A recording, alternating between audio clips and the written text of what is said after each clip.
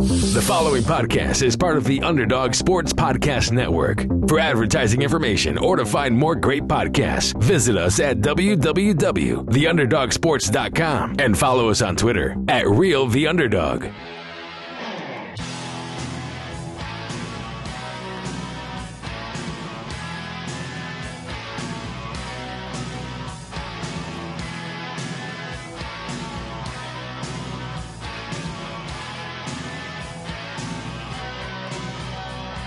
Welcome to the Underdog Sports Baseball Show.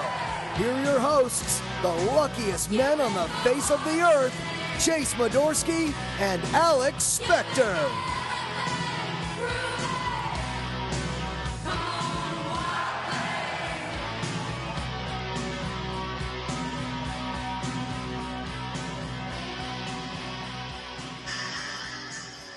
Welcome to episode 29 of the Underdog Sports Baseball Show with Sam Beck and Bryce Holden. As always, my name is Chase Modorsky. Well, not as always. As of late. Now as of always.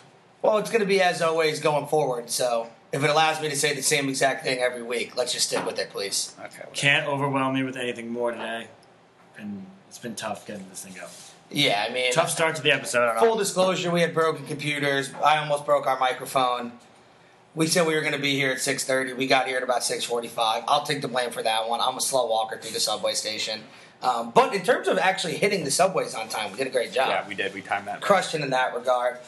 Very busy week in the baseball world. A lot of teams clinched playoff spots while a few other races heated up. We will get to that shortly. But we will start with our Bovada Sportsbook picks of the week. But before we do that, episode 29. So, as always, let me go on my Yankees rant. So, number 29 on the Yankees. Probably the surprise player in all of baseball this year. Wouldn't you guys agree?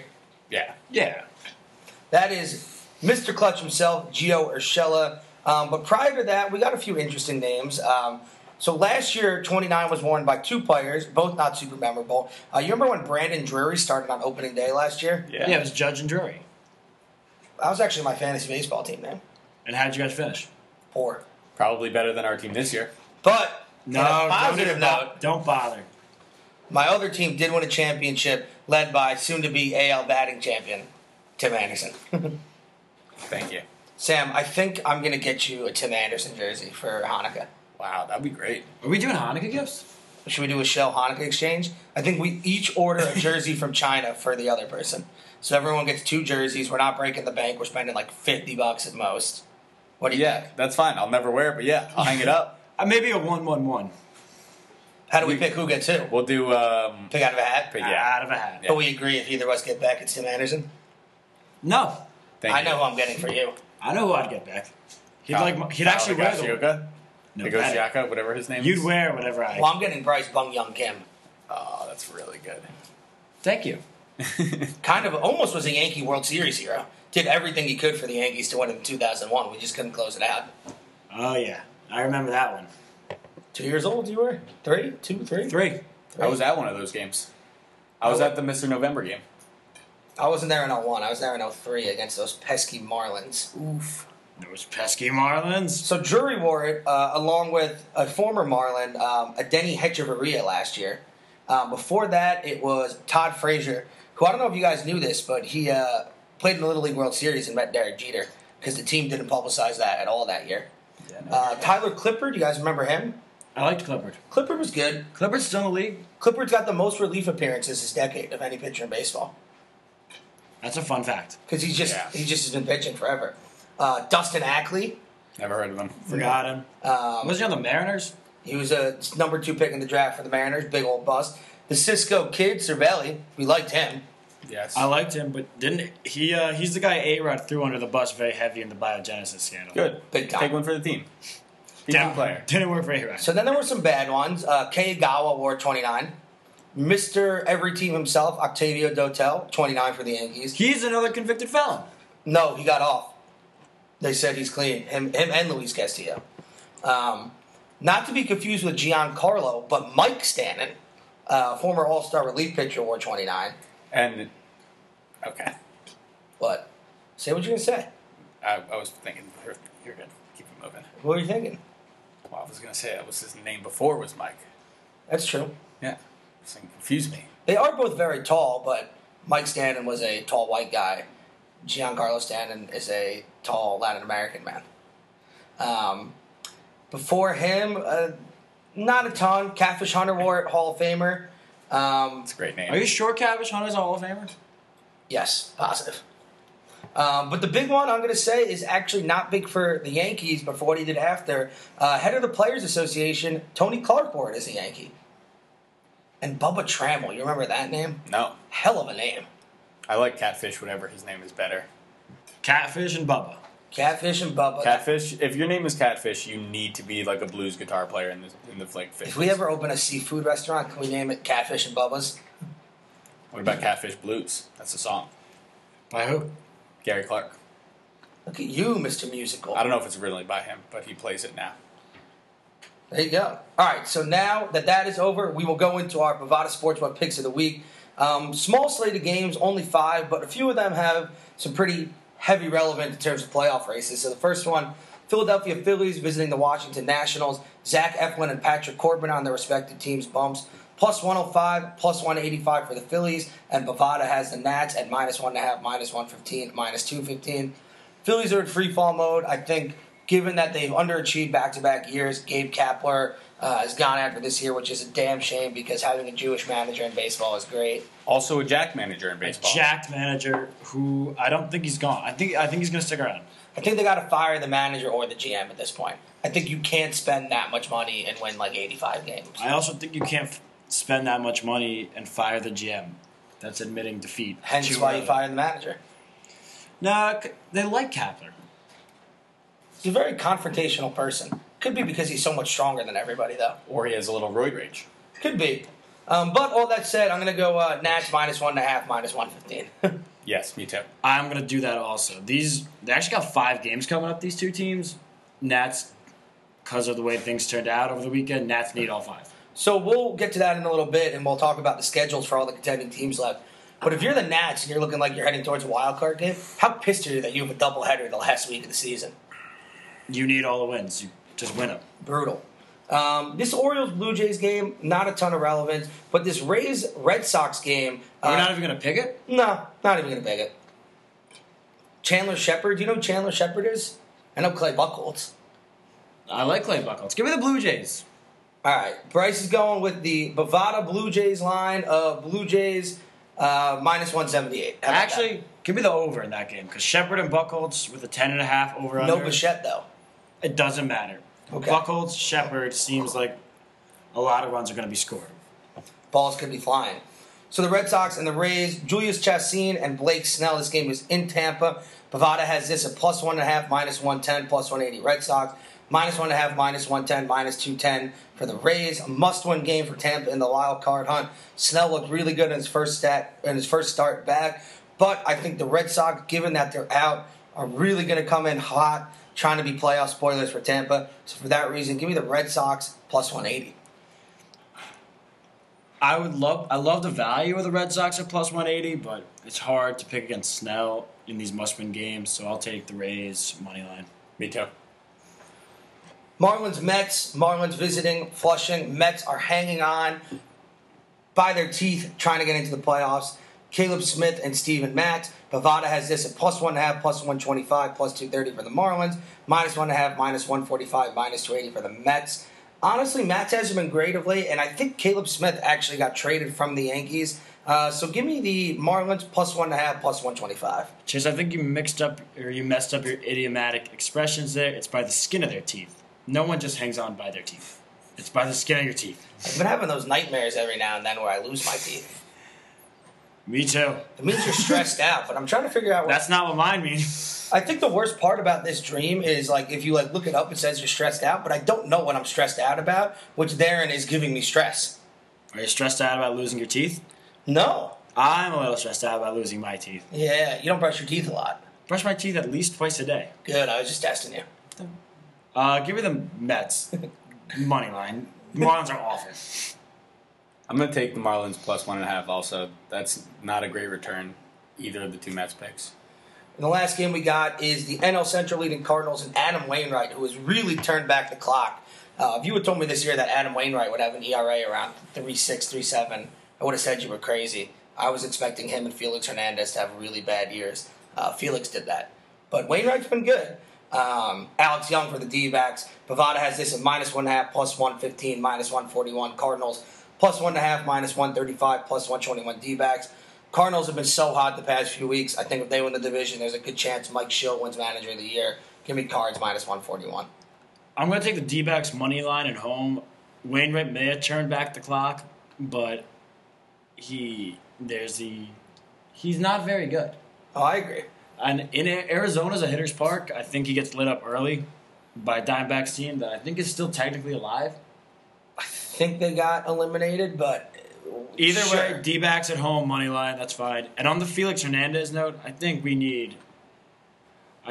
Is he retiring after this? So, for anyone who subscribes to The Athletic, shameless plug with The Athletic, there was a really greatly written article this past week just pretty much saying how Felix came up when he was 19, had all those great years with the Mariners where he was probably, from 2007 to 2013. Top 5 pitcher. You asked me who the best pitchers I saw at those years, it would probably be, in no order, CeCe, Verlander, Cliff Lee, Roy Halladay, Felix, and I'm going to throw Greinke in there also. Felix had a very unfortunate career. Yeah, and no playoff appearances for Seattle since that 01 team, and Felix, he rode it out with the team the entire time, and it seems to have backfired on him. I mean, look, he's going to retire as one of the most beloved Mariners of all time, holds the majority of their pitching records. But what the article pretty much hit on is he is a guy, I'm going to put this in the Yankee terms because we've seen it with CeCe and Pettit. Guys who once they lost their elite velocity were able to adjust. They nibbled at the corners, they went with the breaking ball. And Felix, a big part of the article was he was never willing, despite the team's urging, to move along from that blazing fastball. He always thought he could get guys out. And when you're throwing 97, you could throw fastballs down the plate and say, good luck, hit this. But when you're throwing like 91, you give up a ton of home runs. So unfortunate ends to Felix's career. Maybe a team gives him a shot at a minor league deal, but honestly, if I'm Felix, I retire as a Mariner and just call it a day. He's made so much money. Perfect game. Is really the guy who, in terms of award voting, him and Zach Greinke, I think, shifted the tide towards sabermetrics when Felix won that Cy Young in 2010 with a 13-12 record. It'll be the end for the King, but what a run it was. Well, happy you called him the King, because that is an awesome nickname. If your nickname is King, that's awesome. Yeah, Felix was great to watch. LeBron James, Henrik Lundqvist. Who else? King Henry? Henry. I guess that was more of a nickname. Or a title. More than a nickname, that's a title. Being king is cool. Mm-hmm. Yeah, Felix is. He should walk away now. Yeah, but It's tough to watch. Another thing they mentioned in the article was, how they had like the King's Corner, how it went from, they would have like the K signs for the King's Corner to eventually now it's just let's go Felix signs because he doesn't strike guys out. Now, that's sad. But you give the guy credit, just for sticking it out with one team. And, the really interesting comparison it made was he refused to get guys out, relying on anything. He refused to get guys out. That's the problem. Yes, that in itself would be a big problem. But the comparison they made is if he was willing to just move away from the fastball and become crafty, a guy who pitched for the Mariners who never had good stuff to begin with but made it work. Jamie Moyer pitched till he was 50. Yeah, but King Felix's peak was so much better than Moyer's. No, of course, but I'm saying... Like we said, Felix was a top 5 pitcher in baseball for a 6-7 year period. Jamie Moyer was never that. I mean, Felix was a guy who up until his age 30 season was on a no-doubt first ballot Hall of Famer trajectory. He might fall off the ballot. I think maybe he'll get votes, but, I mean, he had through 2012, I think, or 2012 or 2013, he had 50 career WAR, and he's going to finish his career at 54 WAR. I think he's at a negative. It's negative this season. Oh, for sure. I mean, he got demoted to the bullpen. But outside of Felix, some guys who are doing well in baseball this year. This is going to be our last league leaders update until next week, where it should be pretty finalized at that point, right? When's the regular season actually end? Sunday? Sunday. So it should be very finalized by then. Should be very finalized, unless there's game 163s, which is very much in play still this season. But that said, league leaders, Sam, I know it's going to pain you to hear this yet again. Get through it. Batting average, Tim Anderson, 334 in the AL. So, Bryce, let me ask you this, because this is a very interesting twist in the NL, especially in regards to the MVP race. Christian Yelich is leading the NL right now with the 329 average. If he finishes the year, even despite his injuries, as the batting champ, does that boost his MVP candidacy enough where he would beat Bellinger or Rendon? No. He missed the last month of the season. And it's just like kind of an arbitrary thing at this point? He missed the last month of the season, and with him being injured, his team managed to get in the playoffs. Managed to do the best they've done all year. Yes. So, counter argument real quick. So, Yelich, 329 average in the National League. Tied with Ketel Marte, who was also out for the year. So, you could have two batting champions who don't play the last 2 weeks of the season. That would be very interesting. But Mike Trout tied with Soler, 45 home runs in the AL, which is the same it was a week ago. All we need is one. We just need one for the Royals to have their first ever home run leader in franchise history. But all that said, is the gap between Trout and everybody else in the American League so big that you think it doesn't matter that Trout is basically going to miss as much time as Yelich? Who's your number 2 in the AL? I think right now it would be Bregman. And what stat is Bregman? Bregman's not going to catch him in homers. He's passed him in RBIs. He's passed him in runs. And in terms of WAR, 7.8 to 8.3, it could be like a 0.2 difference by the end of the year. It just feels like the narrative has been cemented that this is the third MVP for Trout. That's fine with me. Pete Alonso, we'll get a little more into it, but first guy in baseball to hit 50 home runs. He's leading the NL. The guy I got to give a shout-out to is Suarez. 48 home runs, just crushing it for the Reds. Really nice to see if you're a Reds fan. RBI leaders, Jose Abreu continuing the monster contract here, 121 ribbies in the AL. NL, Freddie Freeman, 121. Pitching side of things, Justin Verlander, first pitcher and probably will be the only pitcher in baseball this year to reach 20 wins. He is the oldest pitcher to reach 20 wins in a season since R.A. Dickey in 2012. And in the NL, 17 wins, Steven Strasburg and Max Fried tied respectively. ERA leaders, Justin Verlander, 2.53, NL Ryu, 2.41. So I want to take a look at the NL ERA. Ryu is .10 in front of DeGrom. He's at 2.51. Scherzer last week gave up 5 runs in his start. DeGrom went 7 scoreless. At this point, is it safe to say that, barring a catastrophic last start of the season, DeGrom's going to go back-to-back? It certainly looks like that. So, yeah, the smart money would be on DeGrom. And DeGrom doesn't seem to have catastrophic starts. No. Just Mr. Solid. I would almost, Scherzer would need to throw a 20 strikeout game, a no-hitter, to get it done. But it looks like DeGrom's going to go back-to-back. What do you say to the old-school baseball fan who's inevitably going to freak out that DeGrom's going to win 2 Cy Youngs with a combined 21 wins? I don't like it. I like to win. I like my pitchers to win games. But so based on that merit, I'm just going to throw him out there. Where does Steven Strasburg rank on your list? How's he doing in I think Strasburg, if you go to the ESPN, you know ESPN has their formula? The Cy Young predictor, yeah. I think Strasburg's number 1 on the ESPN list. So one thing I will say with the Cy Young predictor, they have Strasburg 1, Ryu 2, Kershaw 3. A very big part of that, though, because it's like a point system, is innings pitched. Well, you get the most for wins and a playoff bonus. So DeGrom is second in the NL in innings pitched. He's second in the ERA. He's first in whip and strikeouts. But neither of those are too heavily factored in here.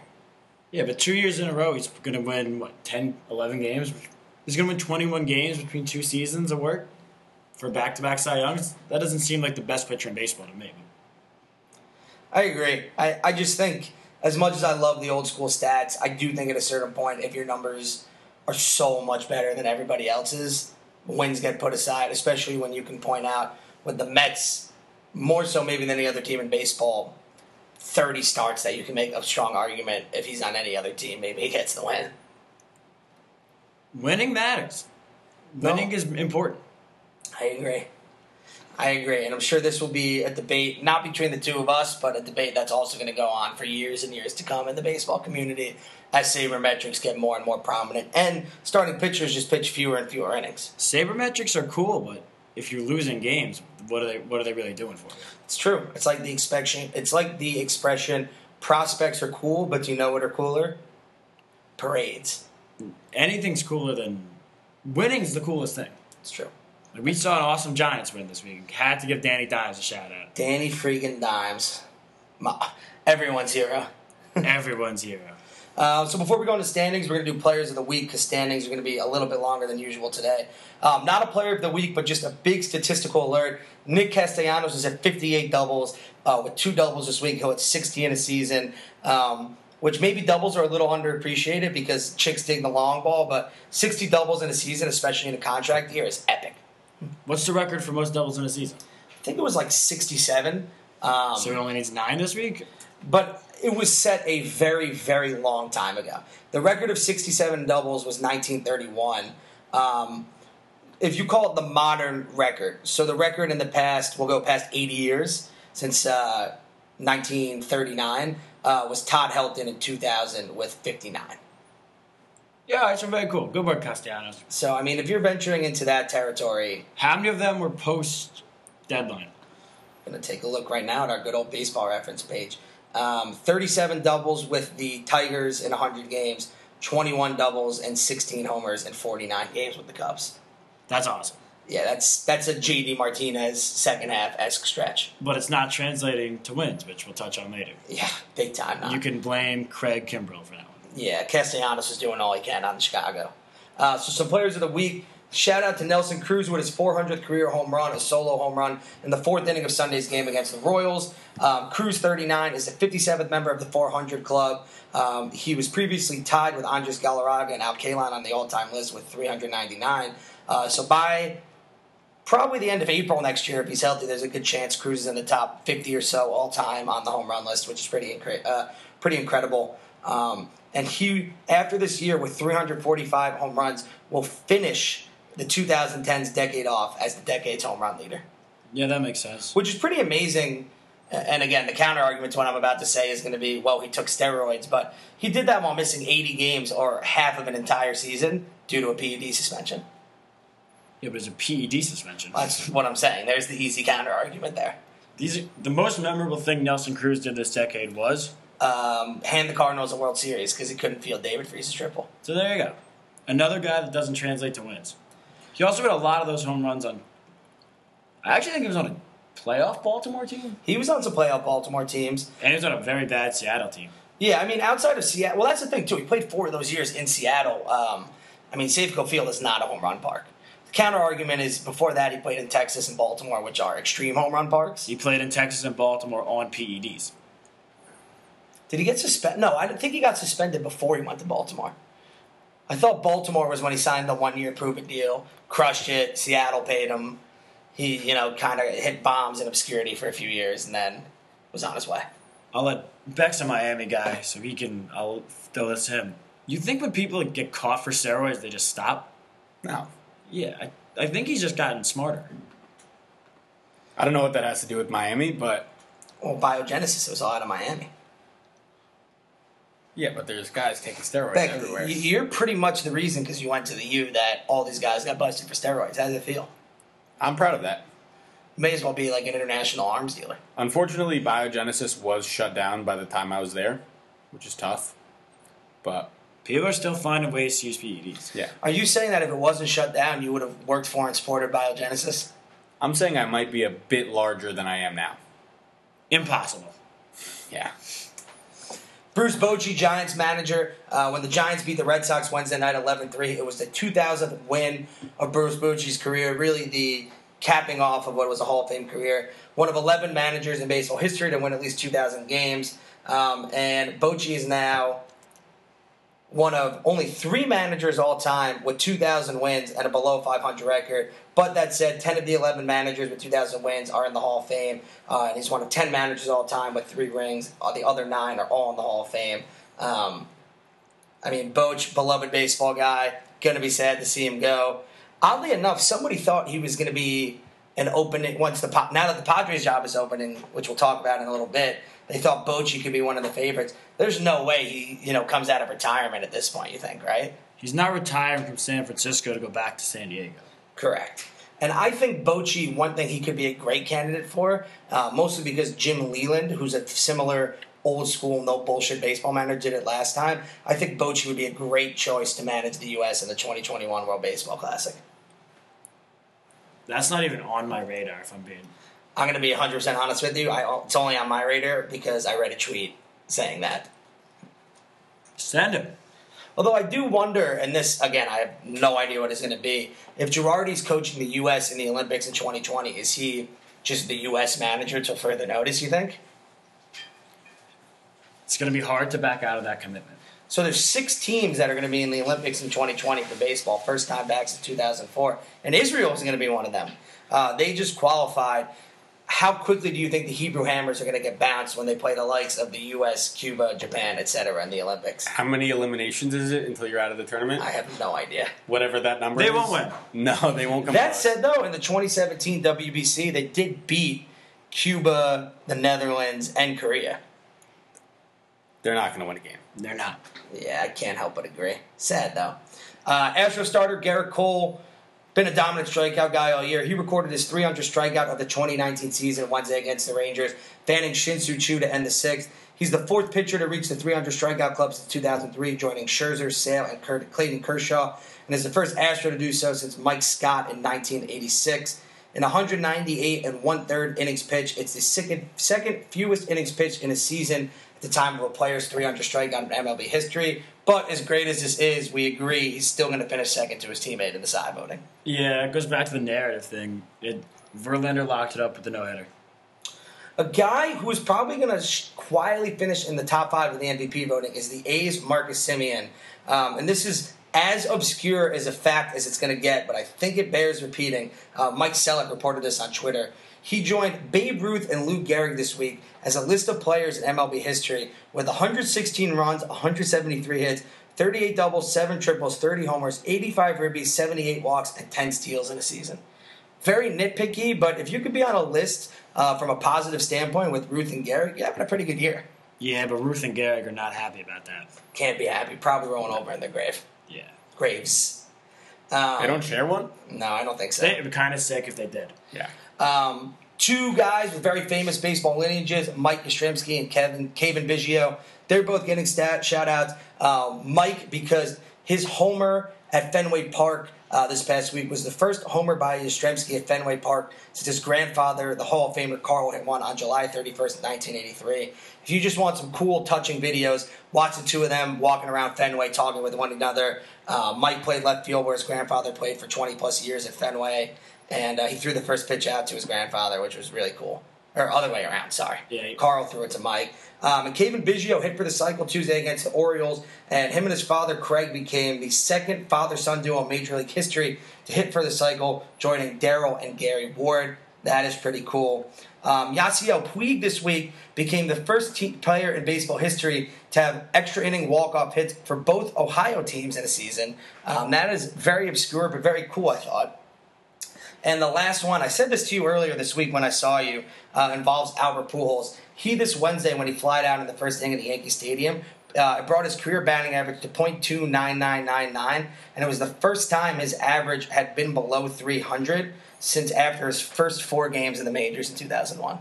Pujols, people forget, when Pujols first came up, I saw the stat the Pujols' first 5 years were as good as Trout's. Pujols' first 10 years were as good as Trout's. Yeah. The Pujols ending is Kind of sad. It's been long and sad, too. Long and sad, but at least on the other side for him, there's a $240 million payday. Glass half full. Yeah. That's more than half full. It's like pretty full, but it's pretty sad to watch from afar. No, I agree. And it sucks when you go to these games and, the young fans go, oh, this Pujols, they're watching Pujols ground into another double play or this and that, where the 3 of us remember him as the guy. The machine. He was the machine. I am not the machine. I am Albert. You love that commercial. That's great. I think it comes up every other time we do this. Every time we bring up Pujols, it's got to come up. We may bring up Pujols more than any other show. Someone's got to. I mean, when you're a surefire 95% first ballot Hall of Famer, you still got to get some love. Is he 95% still? Yeah. His Angels career has been so bad. It doesn't matter. When you still look at the overall body of work, I'm not saying he was as good defensively as Ken Griffey Jr., but if Griffey got 99%, offensively, Pujols beats Griffey in every single category. And won 2 rings. Albert. All right, so we're finally getting to the juicy part, which is the standings across baseball. So in the American League East, the Yankees clinched this week. They're 102-65, 9.5 up on the Rays. Red Sox, Blue Jays, Orioles rounding out the AL East. The Yankees clinched by beating the Angels 9-1 Thursday with their 100th win of the season. It was their first division since 2012. They had been in the playoffs since then, but all 3 were as wild card. It actually 7 years seemed like a long time between division wins. Because you know what it was? We, for the most part, other than 2015, we got out of that wild card game and had competitive series. I mean, 2017, we had a 3-2 lead for the pennant. We did do that. So a couple interesting Yankee bits and pieces, and then we'll be done with the Yankees for a little bit. Stanton's back. He's looked very good in the past week or so. Hit a monster home run the other day. He hit a home run to New Jersey. Has looked very strong in left field, which is great. I feel terrible for Dellin Betances. In his great 2/3 of an innings a season, when he hopped off the mound to celebrate a strikeout, he tore his Achilles. But they said he should be back for spring training. That said, what do you think the Yankees offer him in free agency in terms of a 1-year prove-it deal? 10? 10, I would say 10 to 12. It's crazy. He's casually 31 years old. Because he didn't really become dominant until he was about 26, 27. He really floundered as a starter there for a while. Yeah, they're gonna give him whatever they need to make sure that he's coming back next year. There was a stretch when he was the guy when he was on the most consecutive AL All-Star teams, I think. Yeah, he made at least 4 in a row. I think he was the only guy to make those 4 in a row. And was just striking out guys in crazy, crazy quantities. But he's never been a closer. No. And even Randy Levine, the Yankees president, said, in arbitration hearings, we don't want to pay this guy closer money when he was objectively valuable than 95% of the closers. That pissed him off. Big time. But that was like a classic, why do the Yankees need to do this moment? Is he going to come back? I think he really hates. I think he hated the arbitration stuff. But I think he'll come back because I don't think he wants to. Even if he's going to leave New York, I don't think he wants to end his Yankee career this way. He's a New York guy, born and raised, loves being a Yankee. I don't think his lasting image for Yankee fans, he wants it to be him celebrating a strikeout and tearing his Achilles. Also, who doesn't want to play on a really good team? And the Yankees are going to be really good until he's done playing baseball. I think he's going to go to the Mets. The classic Mets signing. Signing a guy coming off a torn Achilles. If he goes to the Mets, he's going to be awful. Oh, yeah. He's already injured enough, so he fits right in. One interesting thing Aaron Boone said this past week regarding his starting rotation of the playoffs is we're going to be a little untraditional. The only one we might use as traditional starter is James Paxton. By traditional, Boone means a starting pitcher who goes as deep as he can into the game. Otherwise, New York is prepared to script each game with a piggyback starter or 6 key relievers. What do you guys think about this? Love it. I think at this point, Severino in his 2 starts back. Yesterday threw 80 pitches, 5 scoreless innings, 9 strikeouts, no walks. In total, 9 scoreless innings, 12 strikeouts, 1 walk, 5 hits. I think you could do it with Paxton and Severino, and then from there, piggyback. I wouldn't want to stretch Severino more than you have to. If you can get 4 dominant innings out of Severino and then turn it over to the elite bullpen that we have, be happy with that. Don't force him, because you don't want to risk another re-aggravation of an injury with that guy. And the 2 strengths of the team are the bullpen and the bats, so use it to your advantage. And if we can be up after 4 innings in a Severino start, win the game. Go to the bullpen and win. And I think the silver lining is, come next year, Paxton has won 10 starts in a row. He's looked every bit like the ace we traded for. You're coming in next year with Paxton and Severino at a minimum at the top of your rotation. And Tanaka becomes a 3-starter. Possibly Betances. Herman. Maybe not. We'll talk about that in a little bit. I think Herman has maybe thrown his last pitch as a Yankee, but we'll see.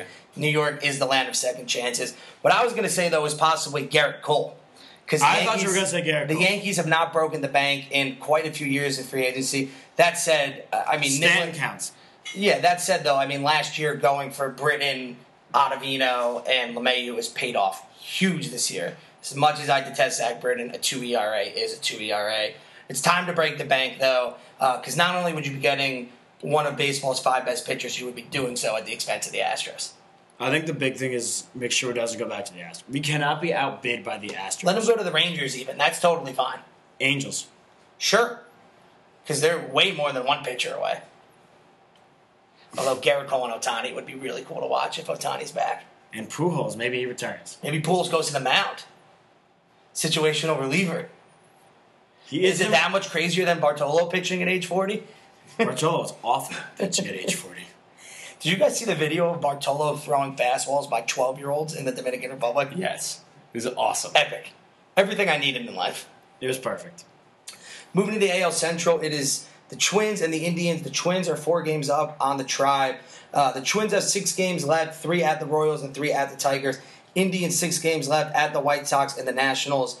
I mean, the Twins with 4 games, 4 games up, it would be really hard for the Indians to come back to begin with. But, I mean, the Twins should win every one of these games against the Royals and the Tigers unless they're resting starters. To me, Twins are going to be AL Central champs come next week. Twins will be AL Central champs come next week. NL West, Astros clinched this week. They are 8 games up on the A's, 102-54, A's 94-62. Astros clinched yesterday, in fact, with a convincing 13-5 win over the Angels. Springer hit 3 home runs. Bregman and Aldamis Diaz went deep. Springer had the 22nd 3-homer game in baseball this season. I thought for a second what I was saying didn't make English sense, which maybe in itself that statement didn't make a ton of sense. But we're all good. And the Astros became the 6th team in baseball history to win 100 games 3 years in a row. Yankees and the Astros, before we get to the wild card, the Astros are a half game ahead of the Yankees in terms of the best record in the American League as well as baseball, and hold the tiebreaker. Yankees have 2 games at Tampa and 3 at Texas. Astros have 2 in Seattle, 4 in Anaheim. As much as it pains me to say this, the Astros, especially with the tiebreaker and given these schedules, I think they're going to be the 1 seed in the playoffs. I was thinking about that earlier. Yankees are also going with an opener for 2 of the next starts. I don't want to play Oakland. No. And how many times have we just gone in and kicked the crap out of the Twins in the playoffs? I'd feel much more comfortable against Minnesota than Oakland, so maybe... Or Tampa. I don't want Tampa. I know the Rays are the Rays, but I would rather get Berrios, Jake Odorizzi, and Kyle Gibson than Snell, Morton, Glasnow. Oakland's going to win the wild card game. You think? Yeah. All right, well, transitioning into that, 3-team race really between the Rays, the A's, and the Indians. I think at this point it's a 2-team race for the second card. Yeah, so Oakland is 2 up on the Rays and Indians. Oakland has 2 left at Anaheim and 4 left at Seattle. Tampa has 1 game against the Red Sox, 2 at home against the Yankees, and 3 at the Blue Jays. Looking at this, Oakland... that's 6 games that they're going to win in my mind. I think they're going to lock up home field advantage and pull off what could be, if they win all those games, an 100-win season, which is really amazing given the talent they have. And then from there, the Rays and the Tribe. What do you think? I think there's going to end in a tie. I think we're getting game 163. It's going to be Tampa, Cleveland. Who do you think wins that game? Depends how the 2 teams have to pitch it down the stretch. If the Rays can finagle their rotation in a way to get Snell going, they'll do it. But if the Indians can go with... I wouldn't go with Snell, honestly. I'd go Tyler Glasnow. He has just been mowing hitters down since he's been back. I would go... And I trust Snell more in a Game 1 situation. I know you got to win to get It's there. not a Game 1. It's another do-or-die 1 game. Jeez, that's brutal. It's back-to-back do-or-die games. But I think the Indians are going to... Who would that home game be? I was going to ask that. Our research guy is currently taking a leak, so we're going to have him look that up in a second. We'll guess that it's... Research guy, do you mind looking up who has won the season series between the Rays and the Indians? Mm-hmm. I would go with... I'm just going to go with Cleveland. I'm going to go with the AL wildcard game. Clevenger at home in Cleveland is going to be tough to beat. That's what I'm thinking. Or Bieber. Spector's boy, man. I know Spector is no longer with us on the podcast, but boy, was he spot on. When are we going to get the intro redone? I'm going to get it done eventually. I actually asked Beck about it, and he said, it sounds like too much work, so take it up with him. I don't know if he wants you in the intro. I did. Too much work for Beck. I don't want anything. Who did you guess was leading the season? We didn't guess. I guessed Cleveland. Teams played each other 6 games. 7. Let's go Rays 4-3. Cleveland 4-3. It's not close. 6-1 Tampa. Wow, 6-1 Tampa. All right, so here's going to be something that we need to get the Bovada odds on. Ready? If this wild card game is in Tampa, what is the over-under? You mean the game 163? Or the wild, yeah, game 163. Over-under, and Sam, I want your input the most as somebody, I know you didn't go to school in Tampa, but, a Floridian in college. Over-under 25,000 fans at game 163. Over. You think? Yeah. I think you sell out for do or die games. Yeah. It's very It's an all or nothing game. And Tampa is not South Florida, so there is a small sect of loyal fans, and then a bunch still Florida, so a bunch. And University of Tampa, those kids throw down. That's a fun school, according to all accounts. So I think you can get a bunch of drunk hooligans at the game. I know a drunk hooligan who went to Tampa. As do I. Do I? Yes. Oh, I think I do. You say it. You say it. I don't want to be wrong. Is it Big Mike? I was thinking it was your dad. Yeah. Big Mike. I think would your dad go down? I mean, if he was in Tampa, he would be at the game. There you go. I think the over actually would be over 25,000 would be easy. He and I were going to go to game 1 of the DS together, but he's going to a concert instead with my mom. What show? Sadesky Trucks Band. Crolin's probably going to be there. Yeah, I'm sure he would love to see Crolin at the concert. I've gone to a concert. But you know what? The crazy thing is, I actually do think he would love to see Crolin at the concert. I've gone to a concert with Crowland. Shameless plug. New Hootie and the Blowfish song, Miss California. You gotta listen. Speaking of Crolin, shameless plug, before we get into the National League, can't believe I haven't brought up the MLB Food Fest yet. Guys, this is something the three of us, podcast or not, are going to have to go together to next year. With Crowland. Basically what it is they rent out a space in New York City. It was on 39th between 5th and 6th. And outside? Indoors. And it's just a giant hall with each 30 teams having their own food specific from the stadium. Free soda. They had free ice cream at the end, and it was like this great, rich Mr. Softy ice cream. Great palate cleanser. You walk in, and a great part was that everyone got 2 free vouchers for Yankees and Mets tickets. I traded my 2 Mets for 2 Yankees. So everyone on the podcast will be going to a Yankee game on the MLB Food Fest dime next year. I'm excited to do that with you guys next year. But some of the highlights in terms of food items, there was about 30 teams. I probably got to about 19. That seems like a lot of teams, Chase. It was a lot. If you ever wonder what cow balls taste like, I had Rocky Mountain oysters. You ever have just like a super crispy like chicken tender where there's just like no taste and it just kind of tastes like batter? Yeah, that's what they taste like. That was pretty much what that tasted like. But teams to visit in terms of their food, the Big Rooster in Cleveland, which was a very spicy chicken sandwich, would highly recommend. The Pittsburgh pierogies were great. I'd be all over both of those. Baltimore had a hot dog with mac and cheese and crab meat on it. Yep. Baltimore's really good. I showed you guys each separately a picture of the boomstick from Texas. This was the hardest item to eat. It was a pickle-wrapped hot dog corn dog, and it was just massive and pretty gross. Sounds incredible. I did not eat the crickets. Soft. Did not eat them. That's like an easy one. That's one bite. 2 other great palate cleansers. They were some of the only desserts there. The Blue Jays just gave out cookie dough. Nice. Which was great. And then the Atlanta Braves gave out, the Diamondbacks gave out the churro dog, which was a hot dog consisting of a churro, ice cream, whipped cream, and... The Diamondbacks have a lot of fun hot dogs at their stadium, I remember that. Miami, dude. They gave out like the bubble waffles and chicken and waffles. Great. But by far, the worst item of everything there was the Yankee shrimp po' boy. It was like... Why are the Yankees selling shrimp po' boys? Couldn't agree more. Not something... I'm pretty sure they don't sell it at Yankee Stadium. I've never... Yeah, that's... 2 little pieces of fried shrimp on a roll, lettuce that looked like it was from Burger King, and a tomato. Classic Yankees cheaping out on you. Fuck you guys. Classic. And then I went to Yankee Stadium Sunday, and like as I'm walking by, I walked pretty much around the whole Grand Terrace because the guy I was with had never been to Yankee Stadium, and I didn't see one shrimp po' boy. One of my dad's friends. I have a question for you. Yes. At the Food Fest, did you scout it out before? Did you do a quick lap around to all 30 teams? Well, they had the menu released in advance, so we did a little scouting. What the strategy is to do, and what we did, we grabbed the table, and then we each got like 8 to 10 items and just laid them out, and we just started going to town. I also met the Cespedes Family Barbecue guys, 2 of my favorite guys on Twitter, Jake and Jordan. Cool to meet them. They do what we do, except they get paid by Major League Baseball to do it. And we just get to have fun. I'm having fun. I'm having fun.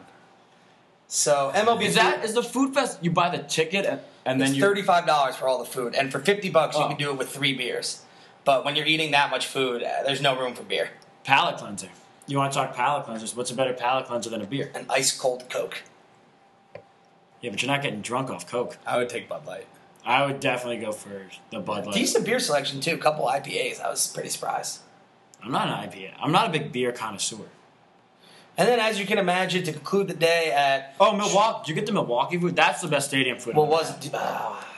When I was at Milwaukee, they had this like a baked potato with bacon, chives, shredded cheese, but they made the baked potato mashed and they put it all in a giant cup. That sounds awesome. And it was awesome. That's the best thing I've ever had at a stadium. Shout out Brewers.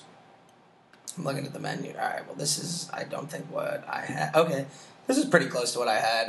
The Brewers. I don't want the London menu. I don't know why this is driving me so crazy. MLB Food Fest. I could do a 10-episode podcast on my food in London. A lot of it would just be Jim Beam. Sounds kind of terrible. I could probably do 3 hours worth of content on me talking about Jim Beam. If there's a show like that. Oh, I mean not the craziest item, but the Phillies gave out a Philly cheesesteak, which was like too massive to be one item. It was so filling, but it was so good. Wait, Tony Luke's at the stadium? That I don't recall. I've been to many Phillies games. So overall, Food Fest, very positive event. Would highly recommend. Moving to the National League standings, though, before I went on my tangent. Braves clinched the NL East Friday with a 6-0 win over the Giants. Second NL East title in a row, and it was their 14th NL East in 19 years. Fun fact for you, Mr. Tiger Woods guy. We're both Tiger Woods guys. The Braves have won the NL East every year Tiger has won the Masters. That's incredible. How many times has Tiger won the Masters? 6? 5. Five? About to be 6. Yeah. You're right. Jump the gun a little bit. I'm just telling the future. Other than that, It's the best tournament he plays. Yeah. Nats 9.5 I don't know if he back. wins a tournament outside the Masters the rest of his career. That's okay. You'll get a couple. What's the Masters payday? A lot.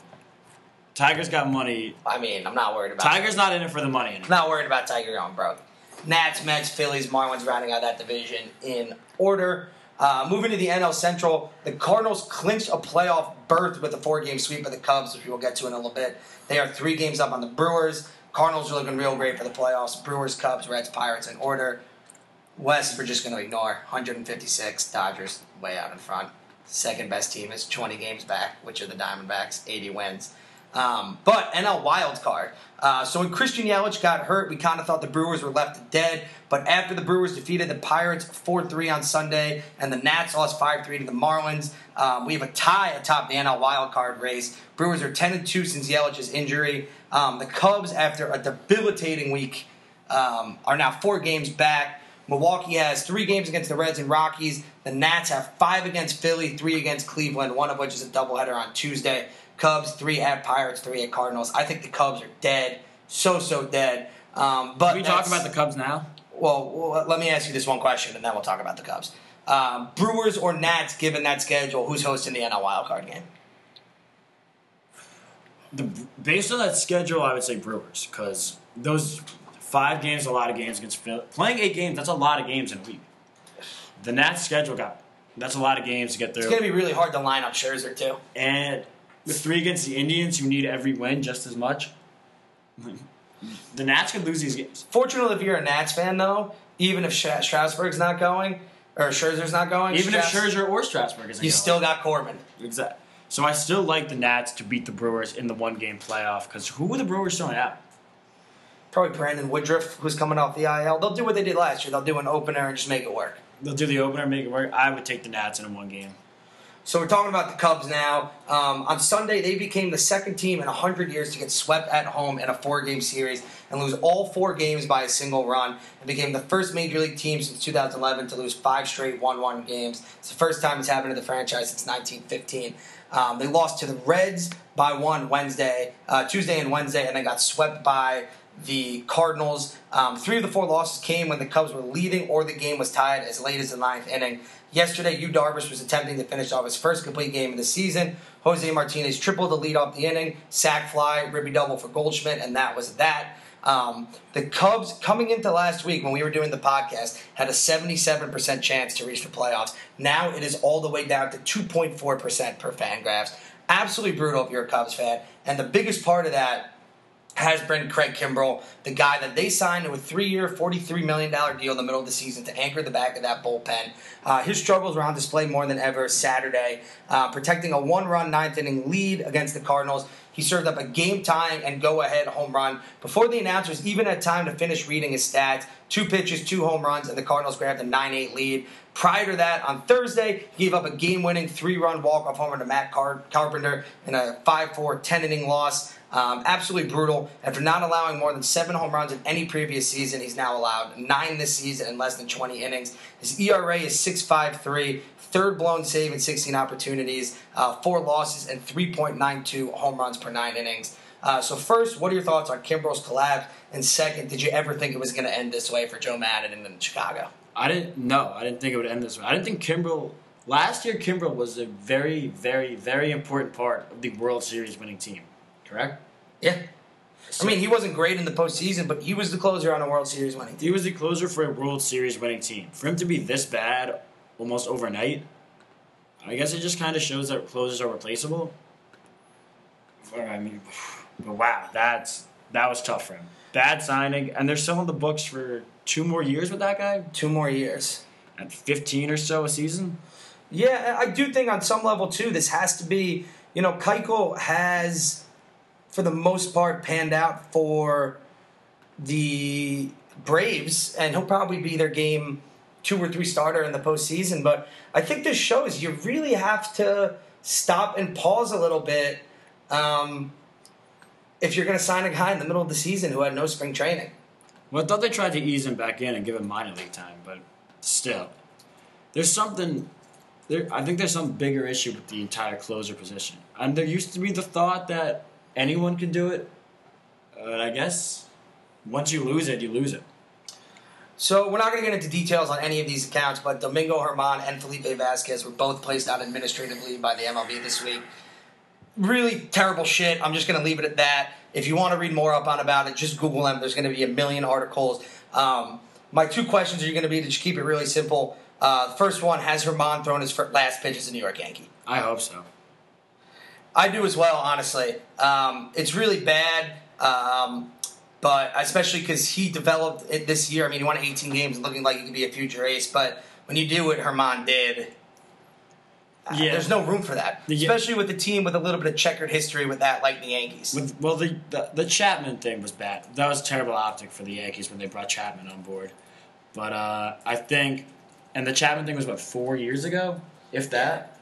I didn't like it then. I think the country as a whole has had a big mindset shift where this seems to be a no-tolerance policy. And it'll be very hard for him to get back in the league. And as for Felipe Vasquez, I'm going to just say this.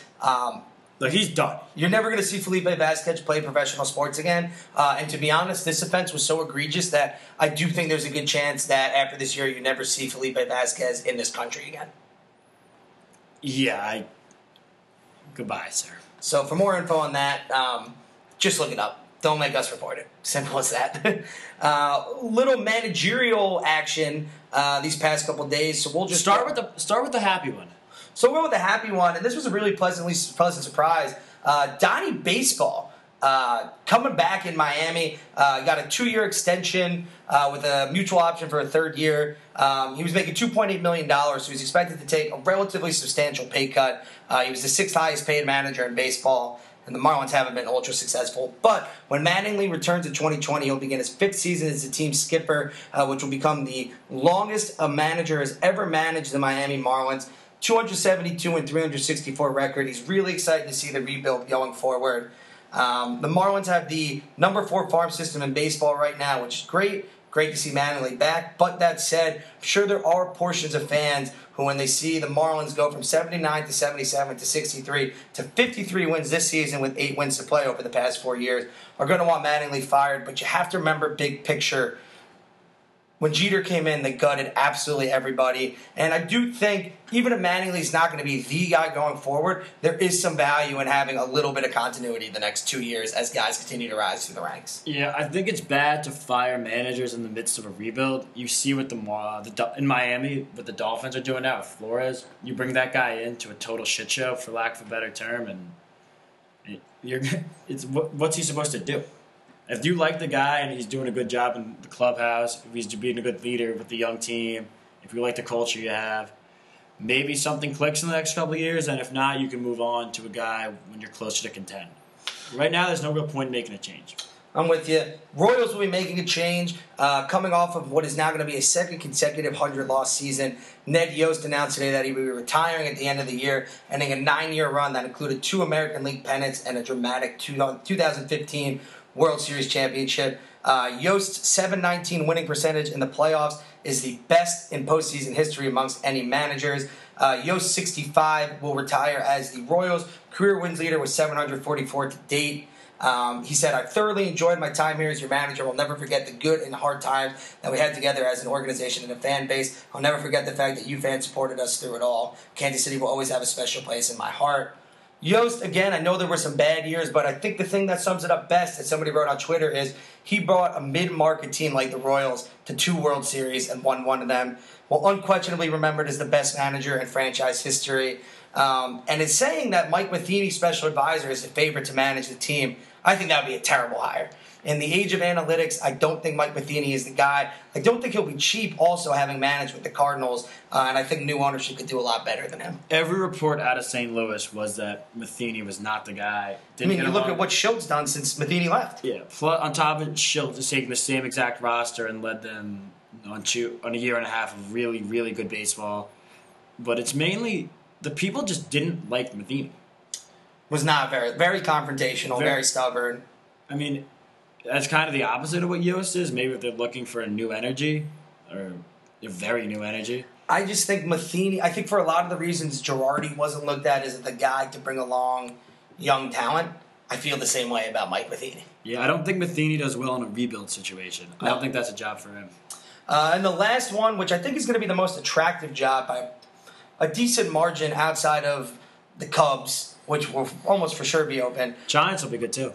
Giants will be good, but the Padres fired Andy Green on Saturday per team release. Bench coach Rod Barajas is managing the remaining 8 games of the season. Rod Barajas. That's a name I haven't heard. Didn't even know he was a coach. It would have been McGuire had he not walked in. Yeah, it would have been. Padres will miss the playoffs for a 13th straight season, and their .428 winning percentage under Green is the 4th worst in the majors since 2016, behind only ahead is right, not behind.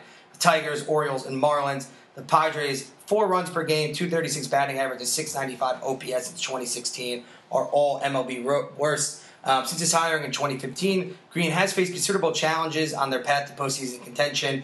274 and 366 record. Did sign Hosmer, did sign Machado, brought in Will Myers, but the team has not stalled as much, or has stalled and not achieved as much as they'd like over the past few years. That said, though, if I'm a manager, I'm jumping at this opportunity. You have Tatis, Paddock, so much left in the farm system. Machado, you have your building block. Machado, Hosmer, Myers, Tatis, Paddock. That's 5 It's a good young core. I would honestly rather have that job than the Giants job, only because even though the Giants are going to spend, I don't know what Mad Bum's going to have on the back 9, and I think he's going to be back in San Francisco. And there's nobody other than Joey Bart, the catcher, that excites me. I just trust the Giants front office more. You trust Farzan. Yeah. A.J. Preller has been all over the place. He's been all in, all out, all in. He's not the kind of person I would want to work for, but no one's hiring me to be the MLB manager anyway. Tough break for Machado, but God, he was not good this year. Tough break for Machado, but on some level, given how much he's making, I do think he'll have a little bit of input on who the next manager is. Not a ton, but a little. I don't know if he cares. You see that ESPN commercial with Machado when he is just being advertised as a guy who could not care less about anything? Did you see the one with the hot corner desk? Yeah. Is that the same one that we're talking about? Yeah. I like that a lot. Well, because he's Machado. He's the man. All right, guys. So last week of the regular season, at this time next week, we will have a clear idea who is betting to the MLB postseason. We'll make our final award predictions and our postseason predictions. So stay tuned next week. Guys, any concluding thoughts For me, go Giants, looking for 2-2, and shout out to the Bruins for putting up a 67 spot, beating a ranked team on the road. For me, in the Christianity class, I haven't been learning a whole lot, mainly because I'm taking it pass-fail, and my attention level is minimal. But I had a great time sitting next to that girl today. So that was fun. That was good. She's gotten to the point where she likes to look at my antics on my computer, so I always have to keep them somewhat. I'm on my game with how I'm goofing off in class, which is, it was a class in itself. Someone should teach kids how to goof off in class properly. And NYU, if you're looking for a hire next year, I could probably do that for you guys. I'm rooting for you. Give it back to the school that meant so much to me. All right, so all that said, we will be back next week with Sam Beck and Bryce Holden. This is the Underdog Sports Baseball Show, number 30, coming at you next week. Enjoy. There's a note on the table, said I ain't coming back till your sorry ass is gone. I'm tired of cheating and running around. Never saw the wrong in anything you've done. Whiskey's gone, but I ain't leaving. There's gotta be a bottle in the back. Whiskey's gone, but I ain't leaving. Gotta get this devil off my. Well, I stumble my